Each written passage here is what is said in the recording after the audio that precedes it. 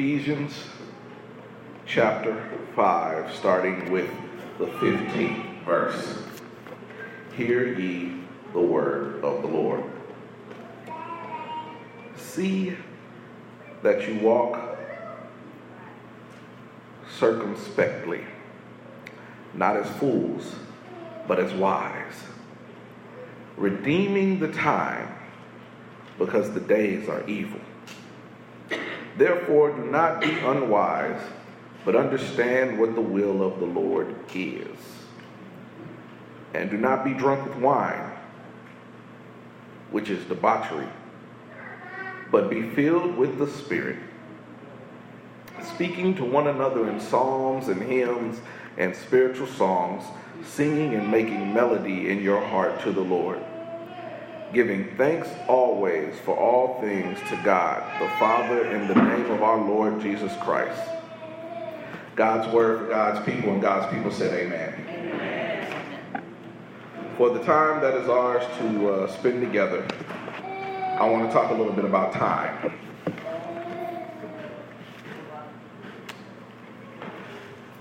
You may not be able to tell by looking at me, but I am a huge fan of Morris Day and the Time.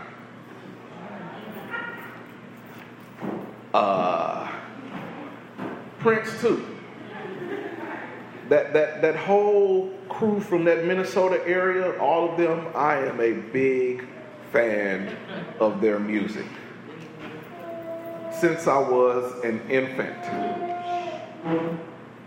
And probably before that, I'm pretty sure, if I remember correctly, Mom took me to a Prince concert once or twice while I was still in the womb.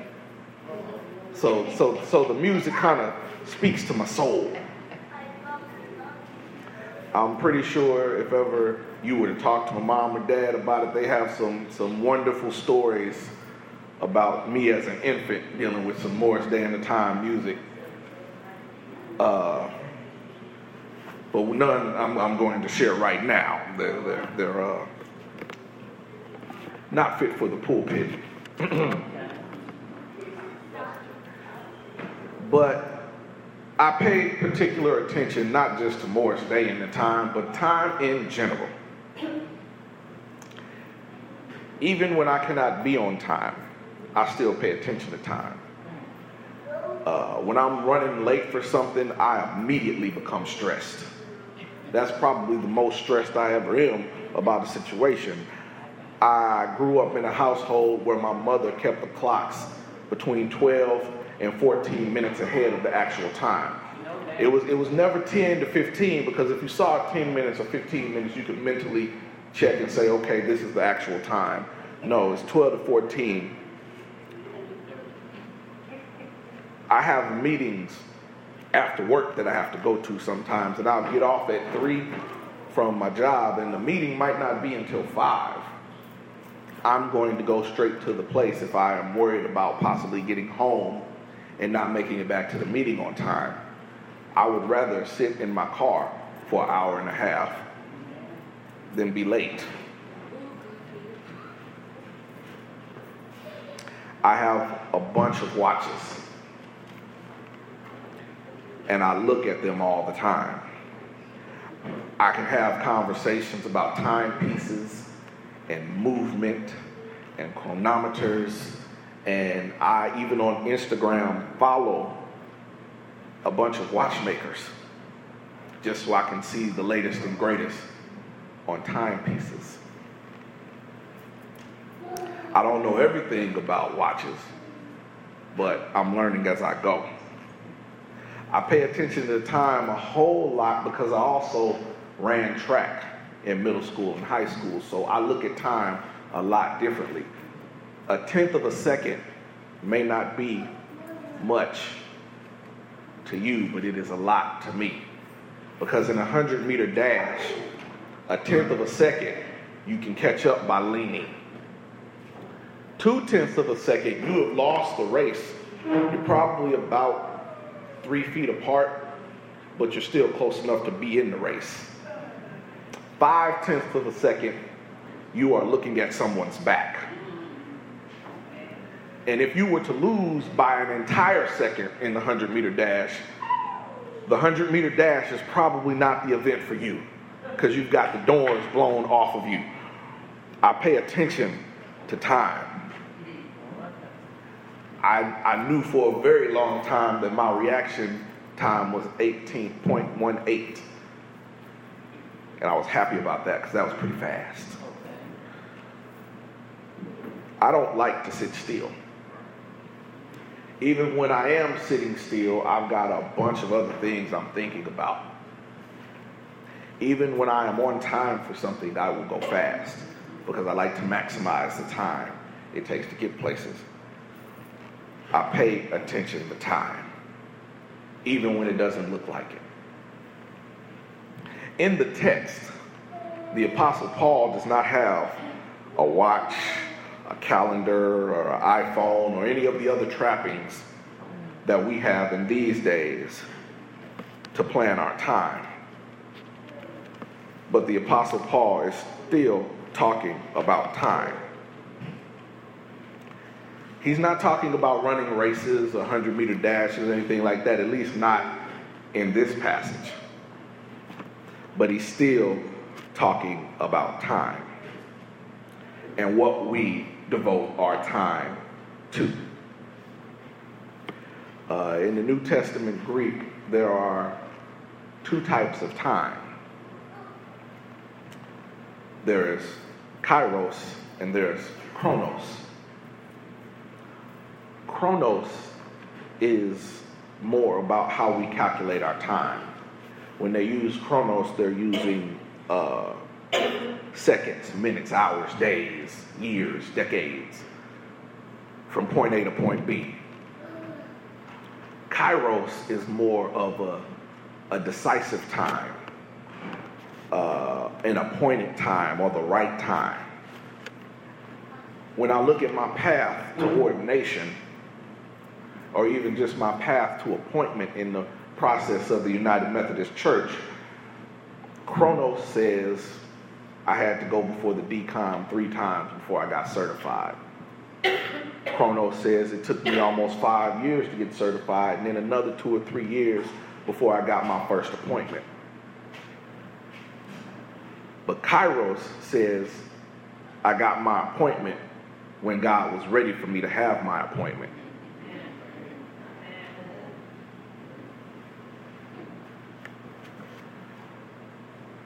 But Kairos is more about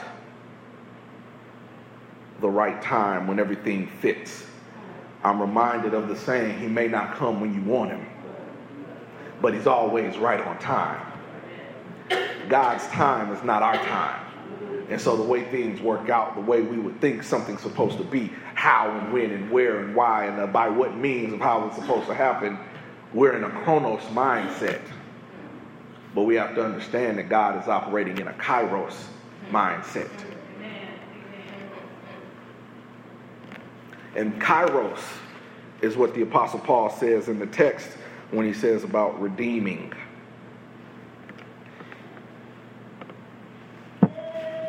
That is the time he is talking about in the text. God's time. God's wisdom. God's plan. You know, if you could figure everything out yourself, what would you need God for?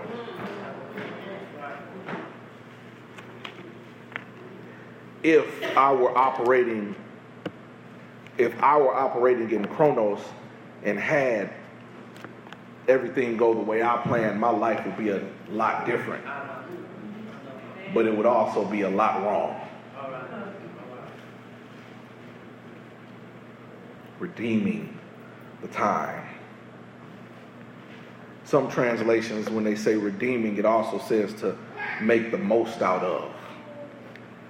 Because the Greek word that they use for redeeming, it means to purchase or to buy back or to make the most out of. You are given this time, so you should use it for what God wants. I look at the Apostle Paul and he says that we need to make the most out of our time because the days are evil. What do they say? The idle mind is the devil's workshop. I can think about most of the time when something went wrong with people I know or even people I don't know. It usually got started because they didn't have much to do with their time. I'm reminded of a TV show I used to watch called The Wire.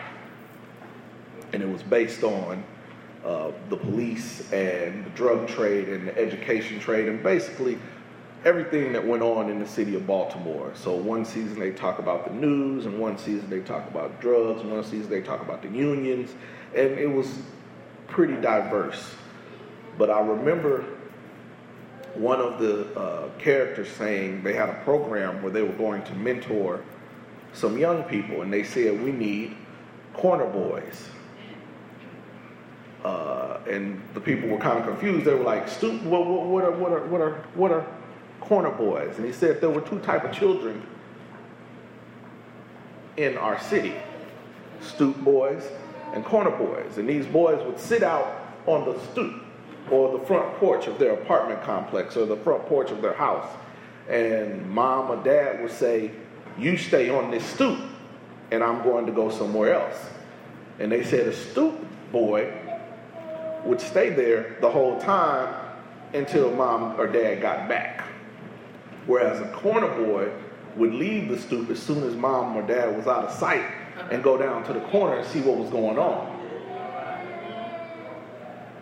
I found that applicable because when we talk about time, I can't imagine having that much time on my hands growing up. I was not allowed to just sit on a stoop. Had to make the most of the time, so be it football or track or the brotherhood or youth choir or Respect Academy, rites of passage, rocket club, where I would learn to build model rockets and launch them, or just visiting an engineer and taking a tour of an engineering facility. I was not allowed to sit around and do anything. Needed to make the most of our time. Because if you did not make the most of your time, something else would fill it up. So we need to use, first point of the sermon, we need to use every opportunity we have for good. Every opportunity we have needs to be used for good. Because if we do not use the opportunities for good, then evil will take its place. Just hanging out and seeing what's going on, and usually you'll find something to do that's not good. I also kind of chuckle when I think about using time. I think about some of these signs that I see. There's a sign on, well, it used to be there on Beltway 8, just past, before you got to the West Airport exit. It was a big sign, and it had a poster board on it. And this poster board was calculating the exact time that Jesus was supposed to come back. They had gone through the scriptures and looked at the chronos in the scriptures and decided that Jesus was going to come back on this day. And I've been in the Houston area since August of 1998.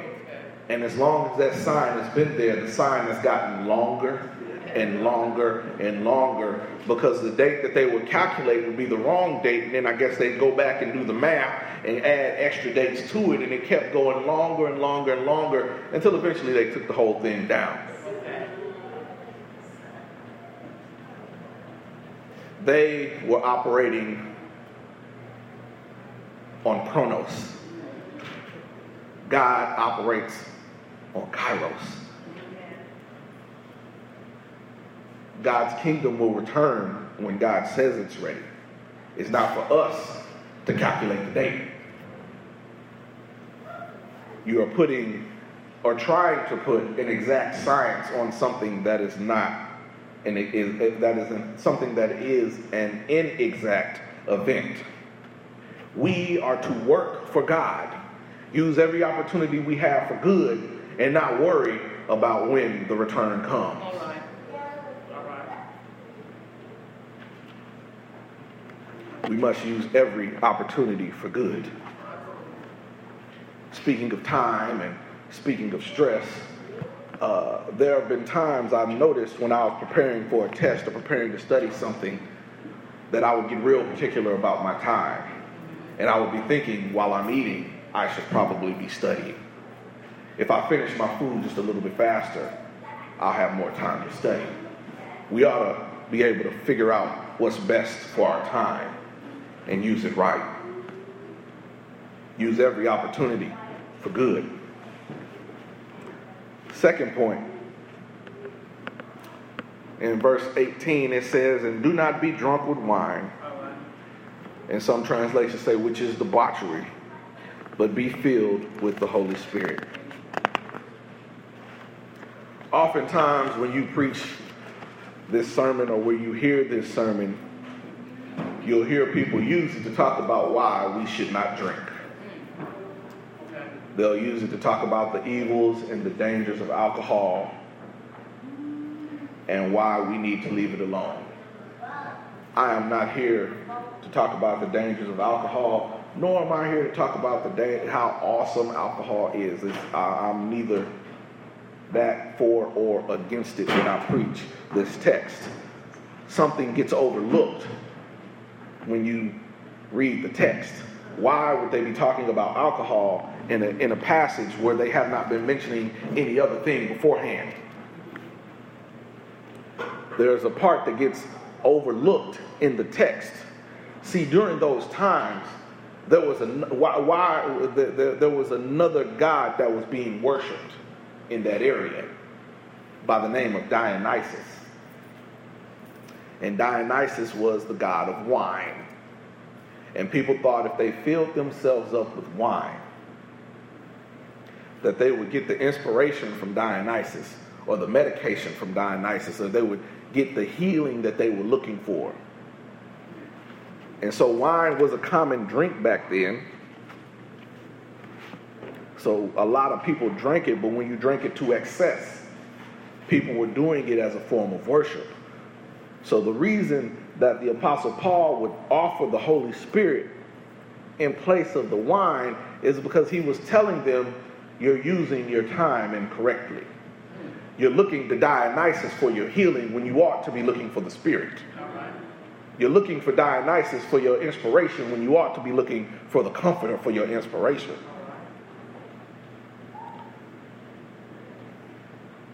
The part that gets overlooked in that text is again in what you try to use your time for.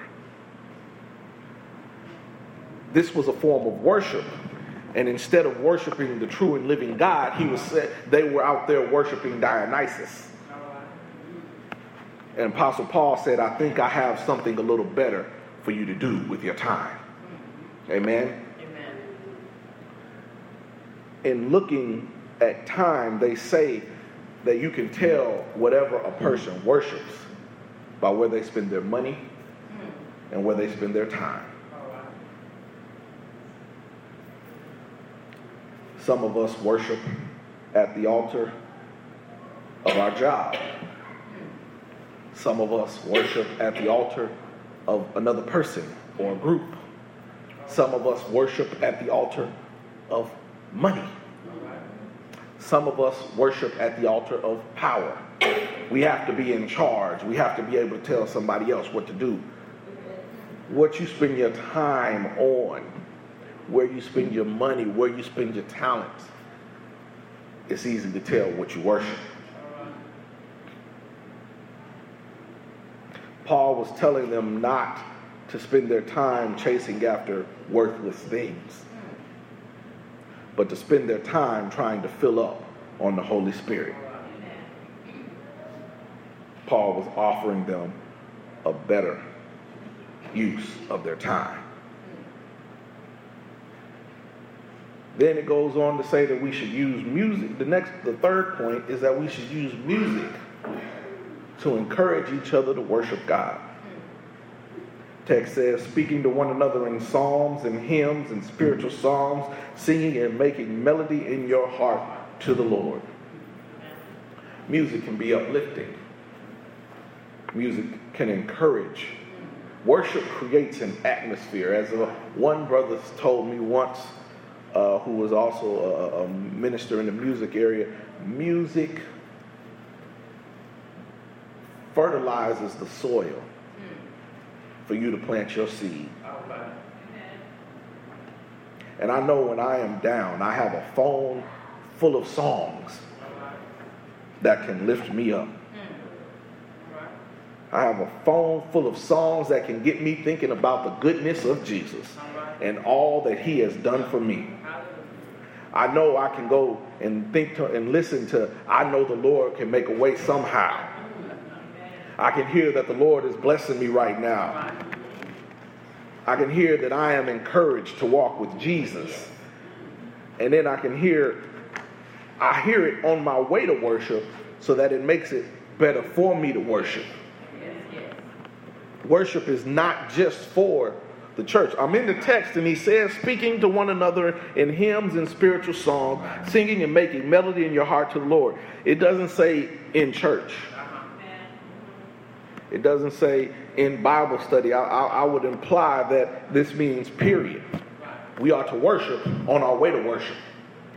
Because worship is not about entertainment. Those on stage are not here to entertain those in the audience. It's not about how good the person is or how good they're not. It's not about who gets to lead worship. It's about who we worship. Amen. Praise God. Praise God. We worship comes from a word that literally means worth. Your worship should not be about your favorite song. Your worship should not be about the opportunity to lead in your favorite solo. Worship should be about what God is worth to you.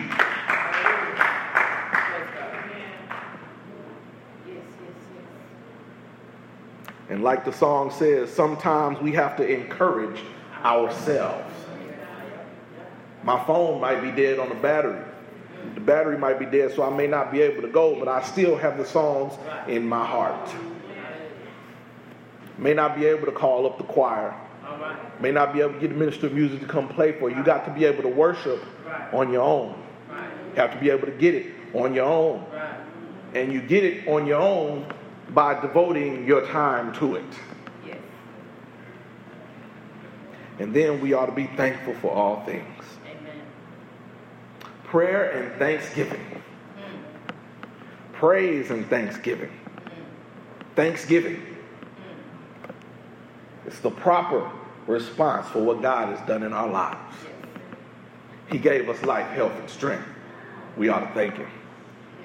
Woke us up in our right minds. We ought to thank him. Got a reasonable portion of health and strength. We ought to thank him. And if we don't want to thank him for what he's done, I mean, I wouldn't understand why you want to do that. But there's still plenty of things that haven't happened to you that you ought to be thankful for. There's no telling what kind of things you were protected from on the highways and byways getting down here. No telling what was out on the streets at night while you were asleep in your home that did not come in. You ought to thank him for it. God keeps a hedge of protection around us, and we ought to thank him for it. And if we can't thank him for what he's done, and if we can't thank him for the things that did not happen for him, we should at least be able to thank him for Jesus. For it is with Jesus' work on the cross, the work of Christ at Calvary, that we ought to thank him for that Friday morning on Golgotha, a.k.a. the place of the skull. We ought to thank him for making that trip because he didn't have to do it, but he did. We ought to thank him for getting up on that cross. We ought to thank him for taking our place. We ought to thank him for dying for our sins. But not only that, we ought to thank him for the third day getting back up with all power in his hand, so that whosoever shall believe in him shall not perish, but have everlasting life. We ought to thank him because he's our VIP pass to heaven. In the name of the Father, in the name of the Son, and in the name of the Holy Spirit, the doors of the church are open, and we invite you to come.